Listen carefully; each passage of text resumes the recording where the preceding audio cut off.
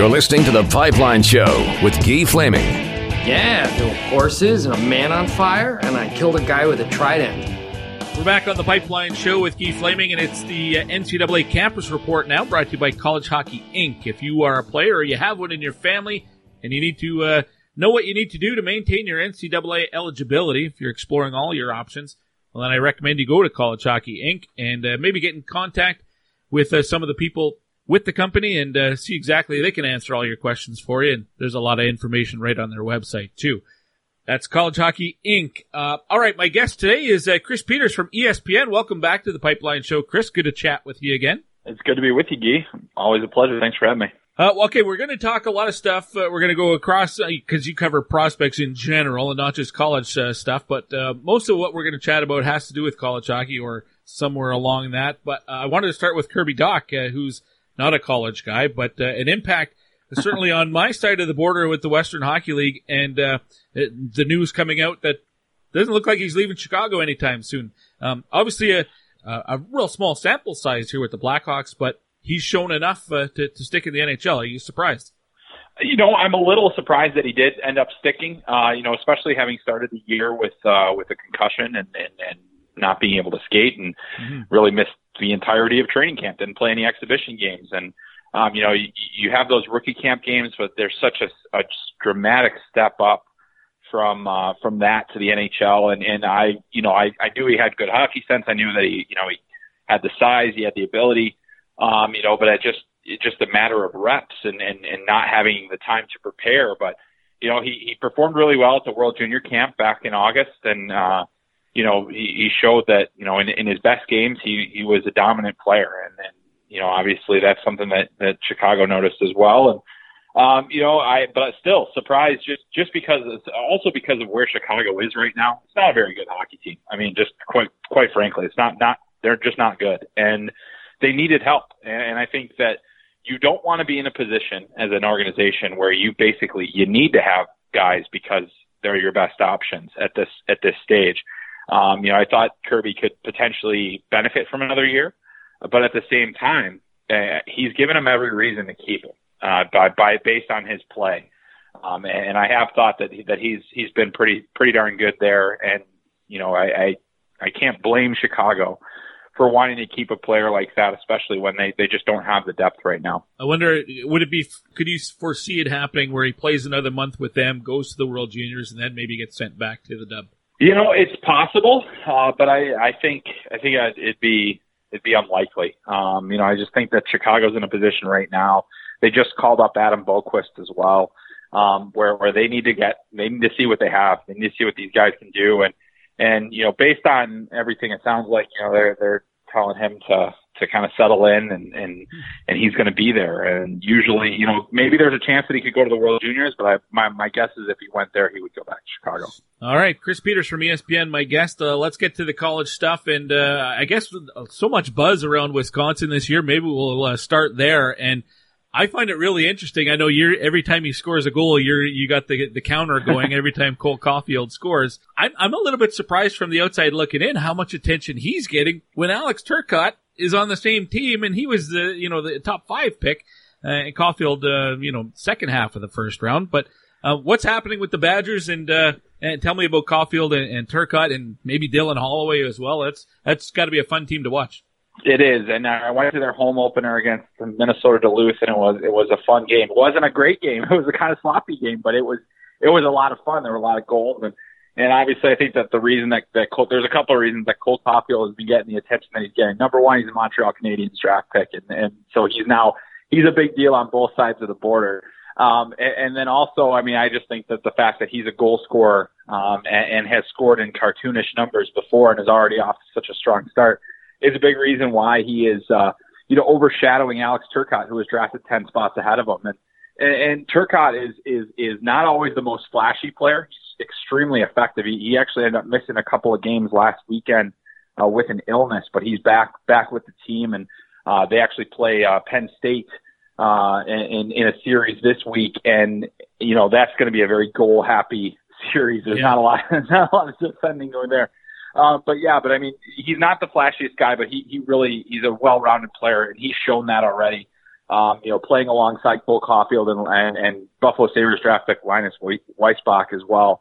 A fun line to watch. They're dominant despite their youth, and it's been incredible to see. And then Cole Caulfield's over a goal per game already this year, 7 goals. And, I started that goal counter, just kind of like it just got funnier and funnier to me every time he scored more, just because it's just ridiculous. I mean, it really is. I've never seen a goal scorer, at that level. And the rookie record at Wisconsin is 36 goals by Mark Johnson from Miracle on Ice and NHL fame. Mm-hmm. And, I think it's going down this year. And if it does, that's a pretty impressive feat for Cole Caulfield, and it makes Wisconsin all the more exciting to watch. That would be amazing for sure. So many of those players from that U.S. team from last year drafted now and onto the NCAA. A couple of guys, obviously, that have gone elsewhere. But of the rest of those players, I'm thinking of guys like Zegras and Cam York, and, the list goes on and on. Matt Boldy. Who is impressed you the most here in the early going at the next level? Their record, he had a rough start last time out, but I think Spencer Knight has looked every bit as good as advertised, save for one game so far this year. BC's off to a bit of a tough start. I knew that they were going to have difficulty because their defense is very young. It's not very good, and it will improve over time. They can score. They have great offensive talents like Boldy and David Cotton was one of the top goal scorers in the nation last year. But Spencer Knight has given them a chance in almost every game except for that one, as I mentioned. And I thought that he's looked so sharp. He's probably going to be the starter for Team USA at the World Junior Championship. He's so locked in and so dialed in. He just looks like a professional when he's playing the position, and it's been really impressive to kind of see him. But it's still early. I think Zegras has had great flashes. So has Cam York. Johnny Beecher took a little while to get the goals going, but and one of the surprises I think in the country, there are two of them: Patrick Moynihan at Providence and Owen Lindmark at Wisconsin, who's overshadowed by everybody there. But he's been he's been a power kill weapon. He's kind of a penalty kill guy, and he's got a couple of shorthanded goals already. And in the games that I've watched, he's been a factor in every single game. And he's an unheralded guy that was a depth player for that U.S. team. And then Moynihan has been a producer for Providence, and they need producers because they lost so much talent from last season. So it's been impressive to watch that whole group, step up and play the way that they've played so far. And last year, from that the U.S. team, the U18 squad, how many players were not drafted from that roster? Was it just 2? I believe it was three total. And they'll all be back in the mix this year. So you might see them get drafted. I know, Max Gilman was one that a lot of people are surprised did not go. But he's a guy that, could go this year. And another one was it not, Doug Waite's kid? I'm forgetting his first name right now. Oh yeah, Danny Waite. Yep. And he's in Penticton, doing pretty well for himself right now. Yeah, and having a great season there. So it'd be interesting to see who snaps him up and how early that happens in the 2020 draft. Chris Peters from ESPN is my guest, and there was a big story. It's kind of been slow developing over the last month or so when it comes to the NCAA, is with all the legislation. I know it started in California, and you're going to have to educate me and hopefully my audience on how all of this works. But the whole aspect of allowing players, college players, to get paid for their likenesses and for endorsement deals and things like that. I'm sure this is all going to take a while for it to actually have an impact, but once it happens, if it happens, how will that impact college hockey? Yeah, it's really interesting. I think there's a lot that we have to figure out yet. So I'm still trying to wrap my hands around it as well. But the big development this week was, that the NCAA essentially made that declaration that they're looking for a path to make that possible for players. And they used a lot of specific wording in that. Like one of the key phrases was that would allow players to profit off of their names and likenesses within the collegiate model. And I don't know what that's supposed to mean. Yeah. I don't have any idea what that looks like for them. I think the goal is to have something figured out by 2021. There have been athletic directors that have been kind of looking into this. I think that it's going to have a very large impact on football and basketball. I think that there certainly could be an impact on hockey. I think it has to, if there's an avenue where players are getting paid for their names and likenesses, does that open up the doors to, allowing CHL players to play U.S. college hockey? Exactly. And I'm not sure that that's necessarily the case at this point, because they still don't want quote unquote professionals. And the main reason that CHL players are not allowed to play in the NCAA is because there are players in that league that are under NHL contract. And so by virtue of even just competing in that league, it's kind of viewed as a semi-professional league, and there's specific wording in the NCAA rules that does not allow Canadian Hockey League players to be eligible. So there's a lot left to figure out. I think it's going to be, there's still a lot of legislation that's going to have to happen. It's going to be different. I don't think that there are going to be a ton of men's college hockey players that are going to be able to profit off their names and likenesses. Unless, say, EA Sports wants to put them in the NHL game, like we remember years and years ago, was brought up as a possibility. So there's a lot of different things that could come into play. It's a very complicated issue. It's a very important issue, and it's one that I think that is going to make for a lot of arguments and disagreements, and ultimately, hopefully, solutions in the end for college hockey, for college athletics as a whole, and ultimately the idea is that it benefits the players, and that's obviously what we hope will be accomplished if all this goes through the way that it's at least trending towards. All right, we'll have to be patient, I'm sure, as the wheels of justice will turn slowly before it's all said and done.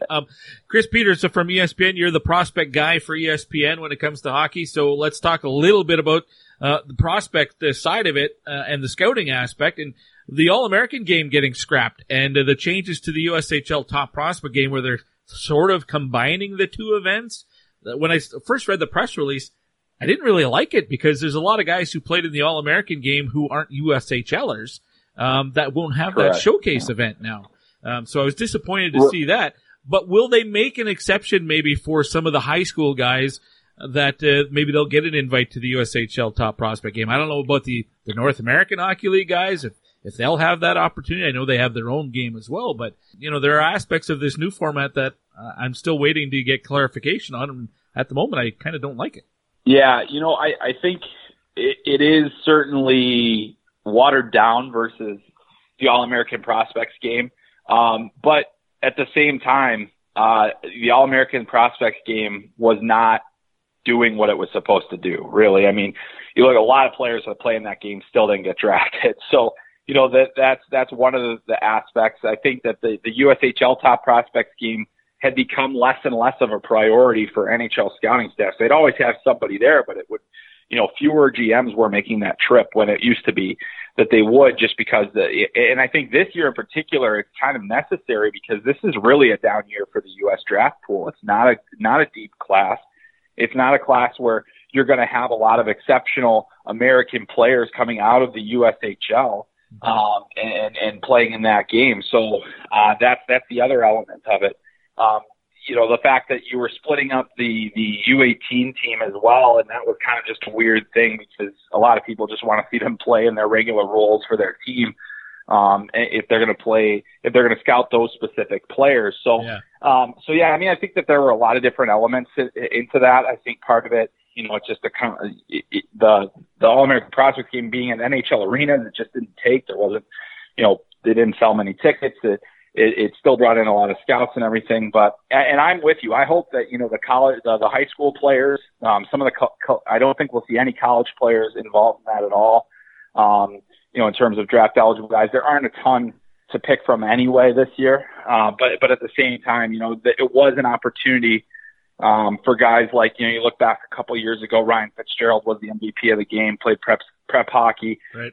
He's kind of been up and down with Boston, but there have been guys that have really stood out in that game over the years, but, in the end, it still kind of showed a little bit of the separation among, the class, and it just ultimately didn't do what it set out to do. So I would hope that, as the pool grows again, and I think we'll have a pretty solid class with the next birth year, and that'll be interesting to see kind of how they let that play out. But yeah, it's I knew it was coming. I knew that the changes were coming. I wasn't sure exactly what it was going to end up looking like. I think this is the best way to make sure that the USHL is heavily involved, to make sure the NTDP is involved, and ultimately to make it a game that is still attractive to scouts and everybody else. And putting it in Plymouth as well puts it in front of where a lot of scouts already live, and that will help increase the prominence, at least in the scouting community, I would think. Yeah, that's the good part of the change. I like that it is the U.S. National Development Team, the U18 squad will play as a team, as a unit against basically a USHL all-star team of draft-eligible players. So I like that aspect. I just look at it, the downside is the potential players who are missing out on that night and on having another showcase for those guys. I know there were some CHL guys who played in the All-American prospect game as well over the years. And a guy like Antonio Estrangis with the London Knights would be an example for a guy this year who I'm sure he'll still get an invite to the CHL top prospect game, but right. Yeah, just another example. Absolutely. Yeah. And I think it'll be a constant reevaluation with something like that. But you know, in the end, they still want to provide that showcase to the American player and have USA Hockey be a part of it. And there are always so many stakeholders in something like that as well, that you can never make everybody happy. But I think ultimately this season in particular, it's probably the best case scenario. Chris, what are you working on for ESPN in the next little bit? Well, I'm heading out to New Brunswick for the Canada-Russia series. Gonna to try to tackle the beast that is Alexis Lafreniere in terms of just what makes him so good and why he's having such an incredible season. And I'm really excited to see that. I'm excited to talk to the other QMJHL players that are going to be there. And obviously the Hockey Canada folks that are scouting that for the World Juniors. I'm obviously always interested in seeing the Russians to see the roster, whichever that they bring, and who's all part of that process as well. It's just a really, that event has really grown on me in terms of an evaluation point. And yeah, I think that's the thing that I'll be focusing on, and I'll be taking a little break to really focus on actually just getting out to more rinks and doing some doing some actual scouting and, and trying to evaluate players and focusing on, the midterm. And then obviously the World Juniors coming up, that'll be a big event as well for me. But yeah, it never stops in the prospect world, as you know, and, I wouldn't have it any other way either. So it's been a lot of fun, but I'm really excited to get to New Brunswick and getting an up close look at the QMJHL crop this year. Well, we'll watch for all of that. You just want to get out of Iowa. I saw the picture you tweeted. You guys got winter already.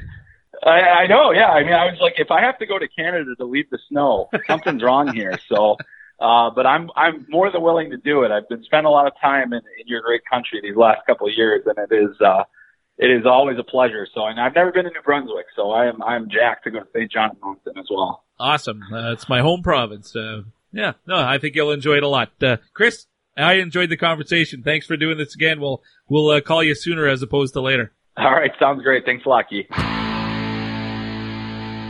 Good friend of the show, Chris Peters from ESPN. We started having him on the show way back when he was running a blog that he called the United States of Hockey blog. And actually, I knew him before that when he was still working for USA Hockey. And since then, he's gone on to much bigger and better things, and but always makes time for the Pipeline Show, which I really appreciate. Great guy in person, too, if you get a chance to just to sit down and chat for a while. Maybe you're at a tournament or something like that, and he happens to be there. All right, one more segment to go on the show, and that will be the 2020 Draft Spotlight segment, an insider scoop for you guys. This was actually the first interview that I did this week. It's going to be the last segment of the show, but through the magic of podcasts and editing, you're not going to hear it in the right order. But my guest, coming all the way from Sweden, and here's a guy who's expected to be a first-round pick. There's a few Swedes who could be first-rounders in 2020. Noel Gunler is one of them. Hear from him next. Hi, it's Moritz Seider from the Adler Mannheim of Germany. 2-1 ist es mit Seider und der macht sein erstes DL-Tor.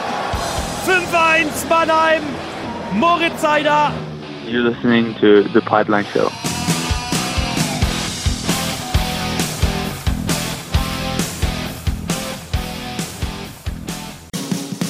From the organization that brought you Mark Messier, Matt Benning, and Ian Mitchell, Spruce Grove Saints Junior A hockey is officially back for the 2019-2020 season, with all the action taking place at the Grant Fuhr Arena in Spruce Grove. With tickets starting at just $15 per person, AJHL Hockey provides some quality entertainment. For more information, visit www.sprucegrovesaints.ca.